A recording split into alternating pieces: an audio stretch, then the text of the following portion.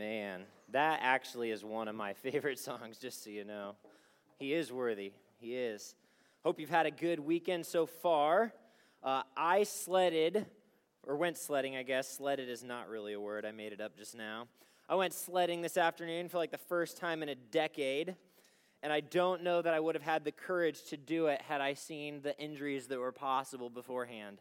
But good news is, made it down alive. I only have a bruised kneecap to show for it. It's not too bad. And it was like, you know how you like go up off the hill and then you can like smack your knee down on the ice? Doesn't feel very good. So there's that. But otherwise, it was a super fun afternoon. I was thankful to get to do that. Hopefully you've had a good time this weekend and are just enjoying yourself because it's Winter Meltdown. I have been looking forward to going through this text of Scripture tonight for probably about 2 months. I'm super, super excited for our time together, and here's why. Because there's just about 300 students in this chapel, and if half of you would take seriously what Paul is writing in Colossians, and if I would take seriously what Paul is writing in Colossians, I don't know that your communities, that your church, that your town is ready for the kind of impact that would have for eternity. The reality here tonight is that if we would take the truths that we see and say, Jesus is the greatest treasure that I could ever have, that he's better than anything I could ever run after, that he is the greatest thing in my life, and there is nothing in the universe that rivals with him, and we would believe what Scripture says and the songs that we just sang, I'm telling you right now, the world and the communities that you're in are going to be flipped upside down. And I'm not just saying that because we're at camp. It's true. That God wants to use you and he wants to use me in significant ways. And if we would just take seriously the truths of Scripture, man, I get pumped just to think of what God could do with a group this size. So I'm going to pray for us, and then we're going to be in Colossians chapter 1, verses 24 through 29. So turn there with me real quick. I'm going to read the passage together so we kind of know it and see where we're going, and then I'm going to pray with us tonight.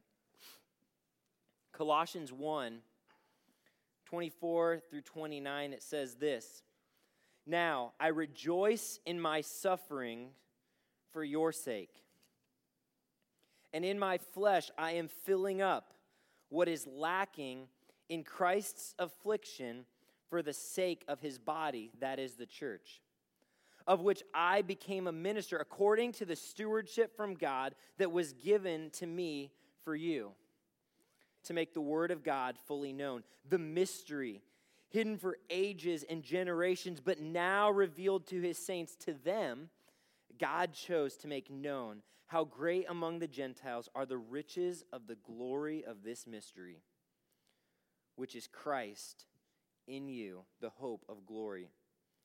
Him we proclaim, warning everyone and teaching everyone with all wisdom, that we may present everyone mature in Christ. For this I toil, struggling with all his energy that he powerfully works in me. This is God's word. Would you pray with me tonight? Lord, we've sung about it, we've prayed it, and we've seen it in Scripture, but you are good. You are worthy, and you are above all of creation. And there is nothing in this world that rivals you. And Lord, it is mind-boggling for us to think that somebody so big and so powerful would love us in our rebellion and in our sin. And yet you do. You're a good Father. But for many of us here tonight, we're walking through difficulties and circumstances that are hard, and it doesn't actually feel like you're good. And so we actually struggle to believe at times that you're good because we see our situation and we say, how could a God who is powerful and good allow me to walk through the things that I'm going through? And Lord, I pray that tonight we would have maybe a change of mind about suffering, that we would have a change of mind about what it means to sacrifice for the gospel. And Lord, my prayer tonight is that many, many, many young people in this chapel would take seriously the call that you've given us and the privilege that you've given us to sacrifice and to suffer for the sake of the gospel, because Jesus is worth it. Lord, thank you for the ways that you've shown that to me. Thank you for the ways that you've shown that to many people here tonight. And Lord, I pray that we would just go deeper and deeper into that understanding tonight through your word. I pray that you'd use the Spirit of God and the word of God in our lives to bring clarity tonight about who you are and what you've called us to do. And I pray all these things in Jesus' name, amen. Well, I don't know if you remember this, but earlier in the summer, there was, at least in Des Moines, it may not have made it all across Iowa, but there was a thunderstorm. And following said thunderstorm, there was a sunset. And I'm telling you, Psalm says the heavens declare the glory of God, and the glory of God was on display in a big way. Let me just paint this picture for you. Over yon, orange, lots of it, huge sunset going on. Right here in the middle, pink cotton candy clouds with the backdrop of like navy blue, and coming down from pink cotton candy clouds, little Jesus rays like what you imagine when the Lord comes back, going on right there.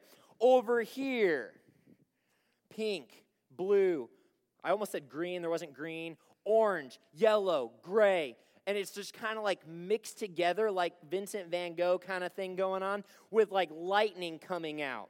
And I'm like, the only thing we're missing here is a tornado somewhere and just like flamingos flying out of it or something. I have no idea, but it was amazing. And it's just like boom and boom and boom and lightning and pink and sunset and Jesus rays, and everything is just like blowing up in the sky. It was crazy. It's like one of those nights where you're taking out your phone and you're like, and then you get back to the house, you're like, man, that's not it. It's like amazing. And maybe I'm just weird, but this is how my brain thinks, because over yon, on this tree, there's a little bird just chirping like it's going out of style. And I'm like, dude, good job declaring the glory of God, but I'm kind of busy right now looking at this. I'm sure that you are here for a purpose, but this cloud is like amazing. This lightning coming down is amazing. Like these Jesus rays that are just like protruding from this pink cotton candy cloud is like, what is going on? Good job, little birdie, declaring the glory of God, but there's something way cooler going on. I'm sorry. That's how my brain thinks. Now, as much as both are like cool declaring the glory of God, and as much as these clouds are just amazing and bird is like less amazing, both are needed, right? Both are needed. That God created the universe. He created everything to display and to declare his glory because he's worthy, right? But the greatest way that God's glory has been made known in history is not chirping little bird. For some reason, the name I've given him is Steve. It's just like is attached to my brain. It's like, hey, that's Steve. The greatest way that God's glory has been made known in history is not Steve. It's not pink cotton candy clouds. It's not cool thunder and lightning. The greatest way that God has made his glory known in history is through the death of his son on a cross. That God's glory shines most clearly on the cross. It is through the cross that God reconciles God and man, and that is the clearest example, the most explicit display of God's glory that has been on display in all of history, is the death of Jesus on the cross.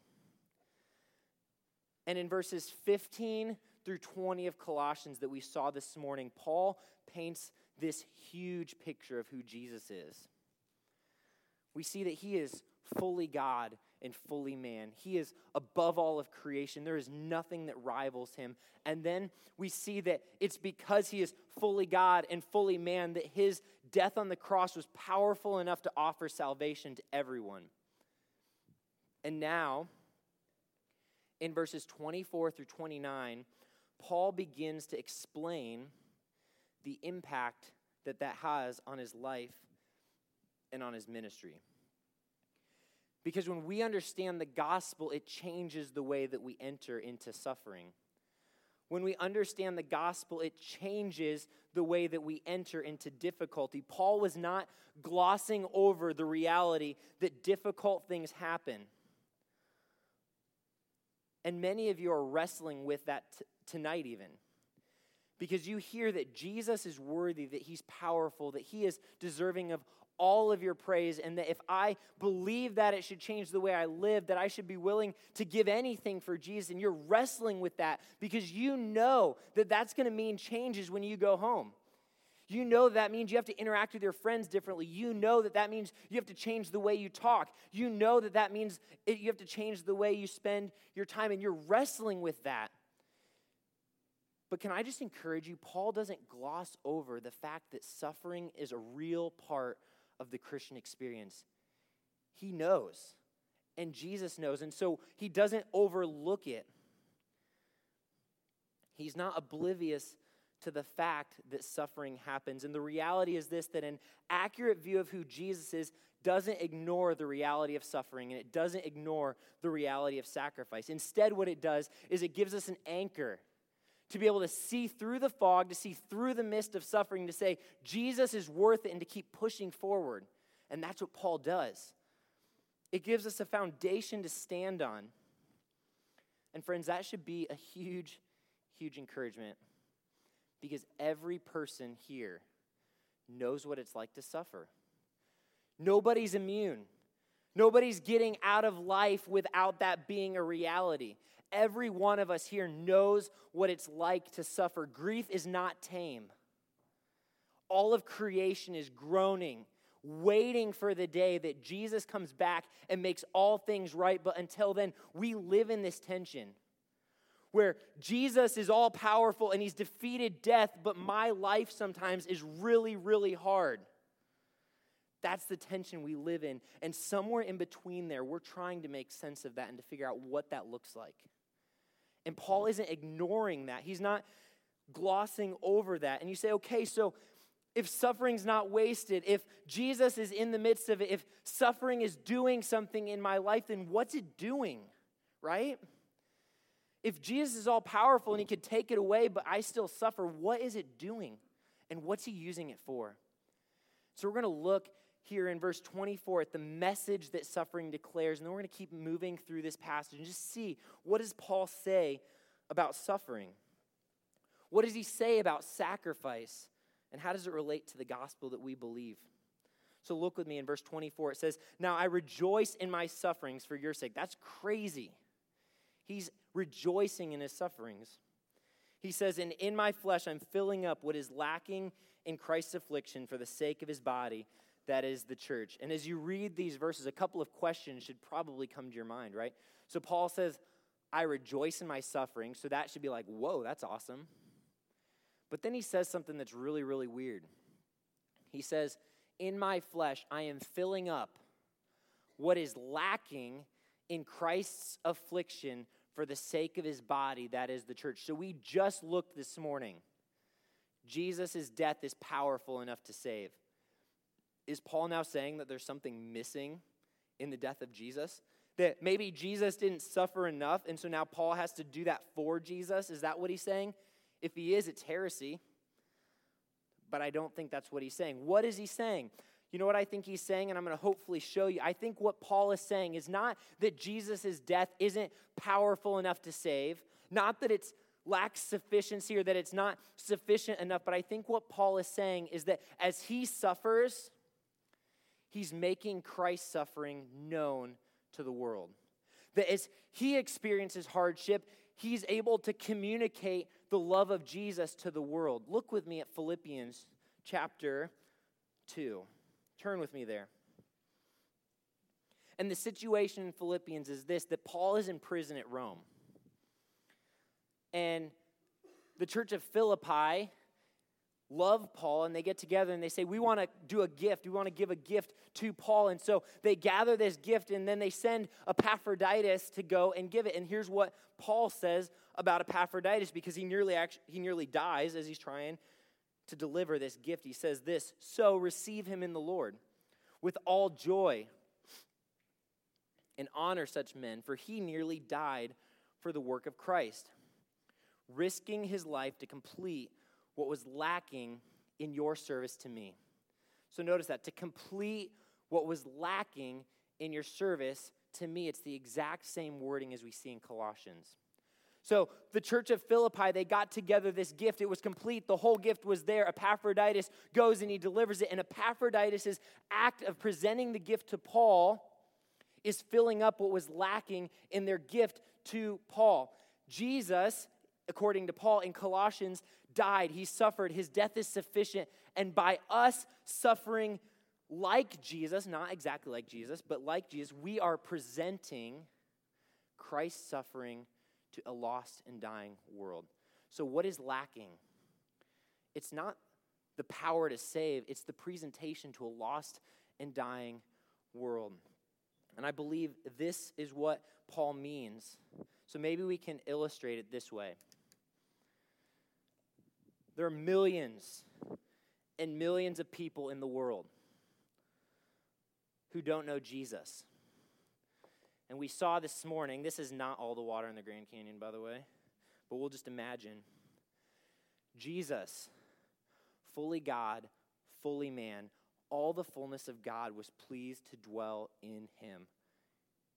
And it's because of that that his death was sufficient. He comes and he takes all kinds of suffering.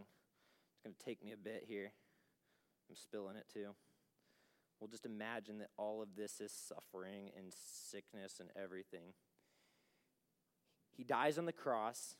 He's hung, comes down and is laid in a tomb. He suffers to make redemption possible. He dies on our behalf to make redemption possible. But there are millions of people across the world who don't know that. They don't know that Jesus died for them. They don't know that Jesus suffered on their behalf. They don't know that he loves them, that holy God became man to die in their place. They don't know that. How are they going to know? And so what happens? You and I come along. And we suffer and go through difficulty and experience hardship. And we sacrifice for the gospel. We say, you know what? Jesus is worth it. And because Jesus is worth it, I'm going to take hits for the gospel. I'm going to suffer. I'm going to speak up when it doesn't make sense. I'm going to give up things that are hard because I love Jesus and it's worth it, right? And what happens? When you and I suffer for the sake of the gospel, what's happening is it's filling up what's lacking in the afflictions of Christ. That's sufficient already, but what it's doing is it's saying, hey, you see my suffering? It's a picture of what Jesus did, right? Hey, you see this? You see what I'm willing to give up? It's a picture of what he did because he loves you. And it's not adding to Jesus' death. He already died. His death is sufficient, but it's saying, hey, I have something that you want. It's worth giving everything up for. I have it. It's right here. Take it. Drink it.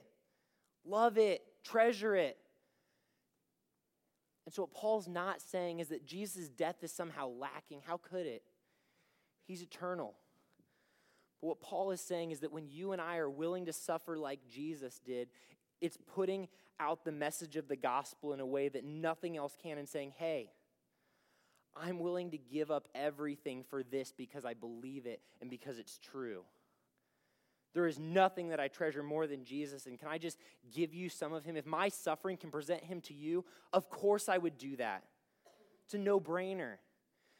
And so Paul's not saying that Jesus' suffering or that his death on the cross is somehow insufficient. He's saying it's filling it up. It's presenting it to the world. And that as you and I suffer, it's presenting the gospel and presenting Christ's suffering to a lost and dying world. And you say, of course, Nick, I get it. Evangelism needs to happen.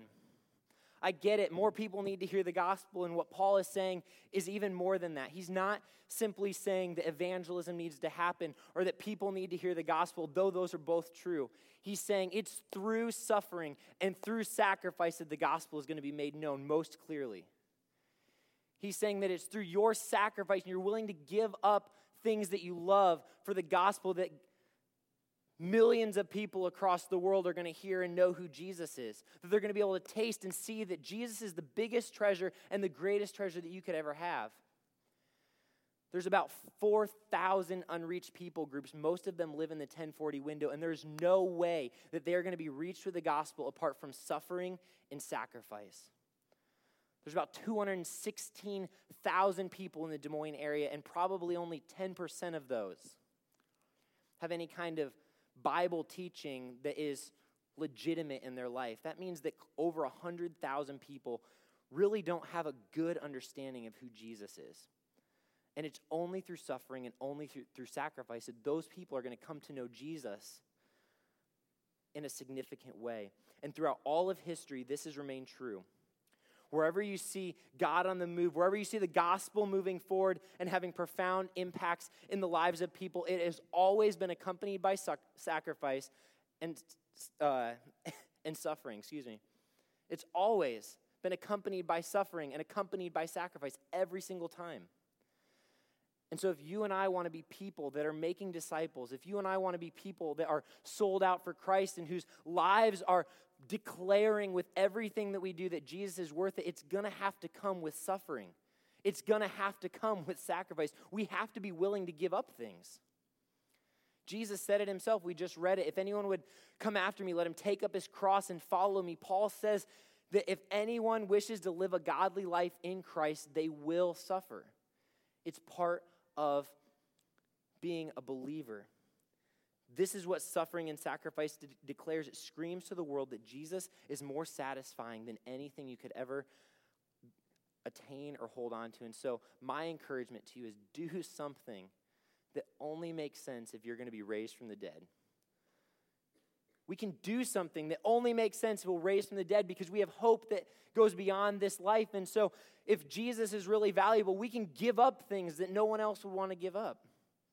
We can suffer in ways that no one else would suffer in because we're not living for this life, we're living for the next. And if that's true, if that's the life that I'm called to live, you say, why would I do that? Nick, why does that even make sense? And it's because of the hope that sustains us. So look with me at verses 25 through 27. Paul says, of which I became a minister, according to the stewardship from God that was given to me for you to make the word of God fully known. The mystery hidden for ages and generations, but now revealed to his saints. To them, God chose to make known how great among the Gentiles are the riches of the mystery, which is Christ in you, the hope of glory. And we see that Paul was given a stewardship. He was given the responsibility to declare a message. You say, what was the message? It was the mystery hidden from ages and generations. What is it? It's Christ in you. The Almighty God, the one who spoke the universe into existence, lives inside of you by faith. He's taking up residence inside of you right now if you believe in him. Whoa, that's a huge deal. And so the reality that Almighty God is living in you, Jesus, the very image of God, has taken up residence in you. And it's because of that that we have the hope of glory and the hope that we'll see future glory. That this life is not all that there is. That there's more coming if we placed our faith in Jesus. A couple months ago, I read this story about a monk. He was interviewed by a TV reporter, and the interviewer asked the monk, if you were to realize at the end of your life that atheism is true and that there is no God, tell me, what if it happened that way? And the monk replied, holiness, silence, and sacrifice are beautiful in themselves, even without promise of reward. I would have still used my life well. wrong. I disagree. Because Paul says in Colossians 15, or 1 Corinthians 15:19, he says this, if in Christ we have hope only in this life, we of all people are to be most pitied. If what you do and the suffering that you walk through in this life is only to make yourself feel good about how moral of a person you are, to feel good that you helped a brother out, you helped a sister out, you and I are gathering together here in a way that should be pitied. What we're doing doesn't make sense if Jesus didn't rise from the dead. It doesn't. And so the reality is this, that we have a future glory. We have a future hope that we're looking to. You say, why would I suffer? Why would I sacrifice? Because it's doing something. That this light, momentary affliction cannot compare with the glory that is to be revealed to us. And we are waiting in anticipation for the day that Jesus comes and makes all of it right, because it's amazing to think about. And so it's not wasted. And he goes on and he explains in verse 28 the purpose of suffering. He says this, him we proclaim, warning everyone and teaching everyone with all wisdom, that we may present everyone mature in Christ. And so Paul is not just going around aimlessly. He's not just saying, hey, I'm suffering and also there's hope coming. He's going around saying, hey, my suffering is presenting Jesus to people in a way that nothing else can. There's future hope that makes it worth it. And my aim is to present everyone mature in Christ. His goal is that the people in his life would grow in their understanding of who Jesus is, that they would see something in his life. They'd say, I want some of that. I want to grow in that way. And so it has an aim. It has an aim. And then the last thing that we see here in verse 29 is this, that he gives us the energy to suffer and to sacrifice well. Verse 29 says, for this, pointing back to what he just said, that he may present everyone mature in Christ, I toil, struggling with all his energy that he powerfully works in me. And do you see there's a tension going on here? That on the one hand, Paul is struggling, he's toiling, he's laboring for the gospel in a way that is hard and difficult, but how is he doing it? With all the energy that is powerfully worked in him. And the truth of the matter is this, that the Christian life takes work. It's hard. It's not always easy. Proclaiming the gospel, suffering and sacrificing for the sake of the gospel doesn't usually feel like skipping through a bed of roses. It doesn't. It's hard. It's difficult. It feels like a toil. A lot of times when I think about this, I think of the missionary stories that you read growing up, right?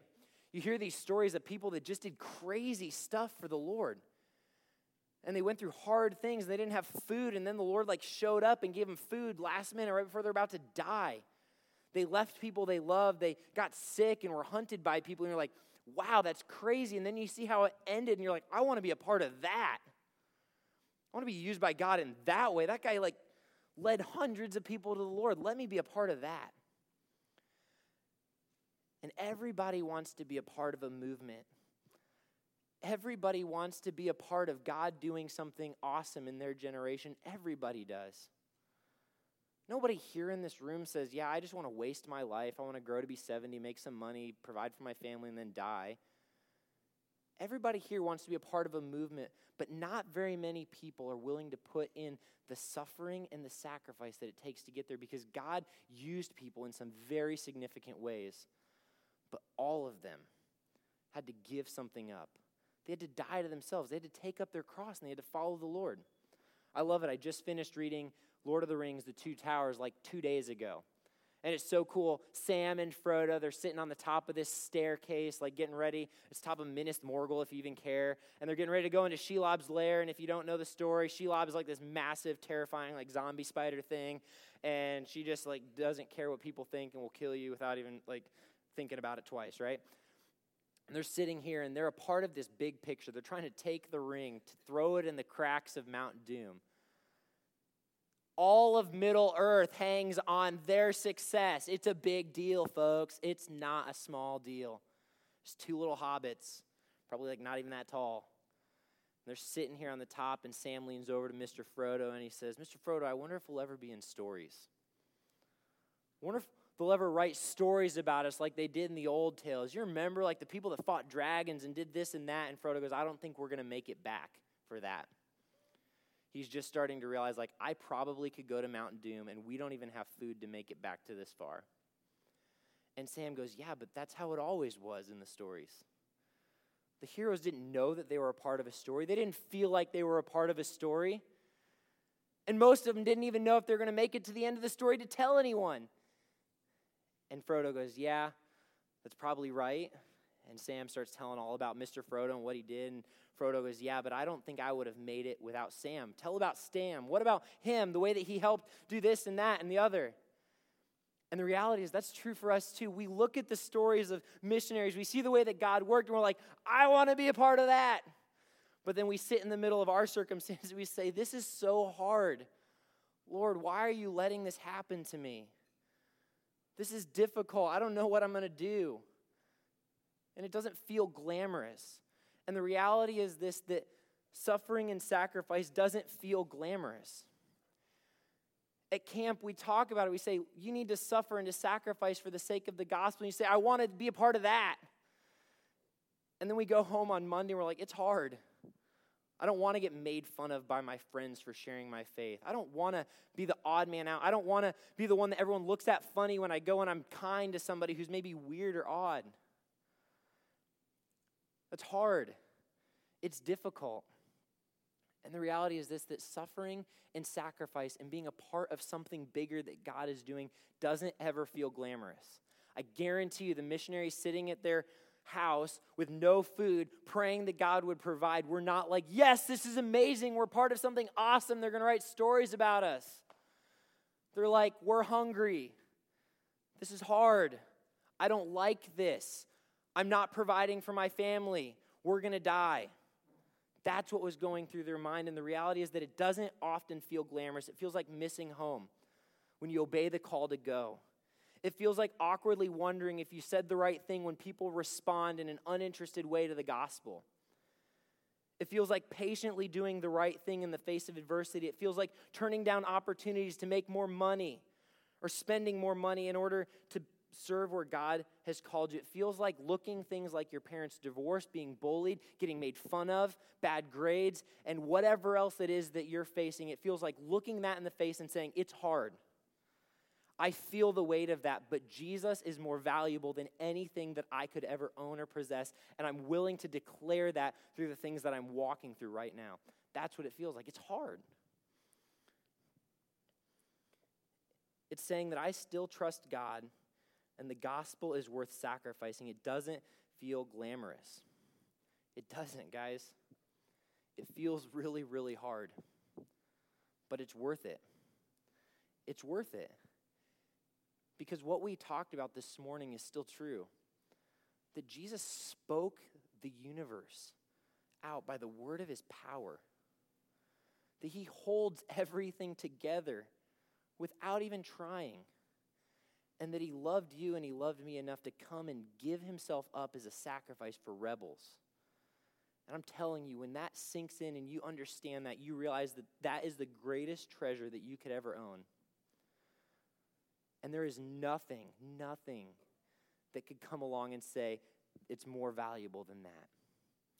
And so what I'm not telling you tonight is that suffering and sacrifice is super fun.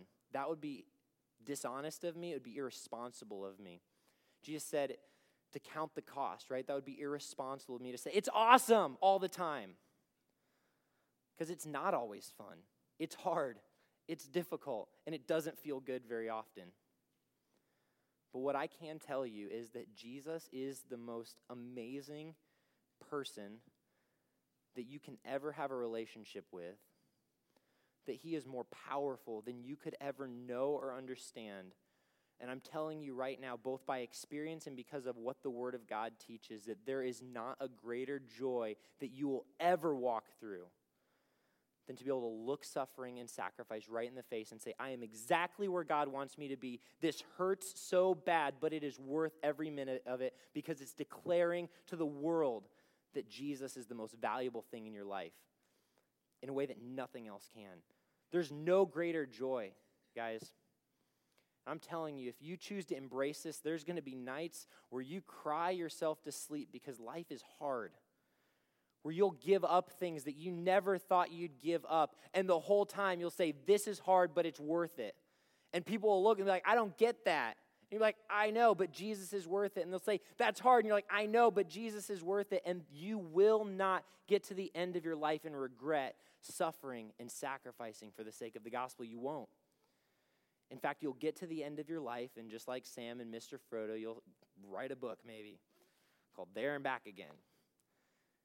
And you'll be able to trace step by step by step by step the ways that you gave up things, that you sacrificed things, and that you took steps that didn't make sense because you believed that Jesus was worthy of everything that you have. And you'll look back and you'll say, I'm so thankful that God allowed me to do that. It was worth every bit of it. And so I'm not saying it's easy. I'm not saying that it's the best all the time in the sense of fun, but it's worth it. And so the question for every person here tonight is, are you willing to suffer for the gospel? Are you willing to sacrifice for the gospel? Are you willing to give up things for the sake of the gospel? And if you are, I promise you this, God will give you opportunities to do that. He'll give you privileges and the honor of doing that. And it will be hard at times. It will. But it will scream to the world in a way that nothing else can, that I have found my greatest treasure. His name is Jesus, and I would gladly sacrifice anything. I would gladly go anywhere. I would gladly do whatever he calls me to do because he's worth it. And he is. I believe that. I'm learning that more and more. I hope you believe it, and I hope you're willing to embrace it. And I'm telling you right now, if we have a group of 300 students that hold tightly to that truth, look out, world. God's going to do really, really great things through the students in this room. I believe that, and I'm excited to see it happen. Let me pray with you.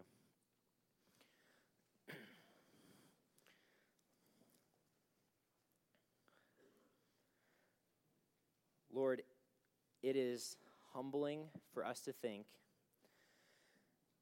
that as the creator of the universe, you are willing to come and to take our place, to die on the cross, and to offer yourself as a sacrifice for our sins. And Lord, now, one of the greatest blessings that you invite us into is the privilege of being like Christ, not only in the way that we live, but in the suffering that we endure. And man, that is hard sometimes. It was hard for Jesus. He did not look forward to dying on the cross for our sins, and yet now as believers, we get to identify with that. That we're never more like Jesus than when we get to suffer and to sacrifice for him. And Lord, I realize that what your word says and what I'm asking and calling us to tonight is not easy. But Lord, I get so excited to think of what you could do with students if we were just willing to grab a hold of this truth, to say Jesus is the greatest treasure that I have, and I'm not letting go of him.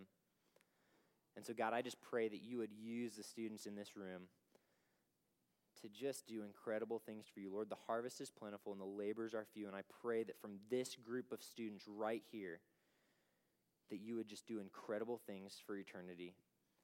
And Lord, we will give you all the praise and all the glory because we realize that you're the one enabling it and empowering it to happen. And we pray all these things in Jesus' name. Amen.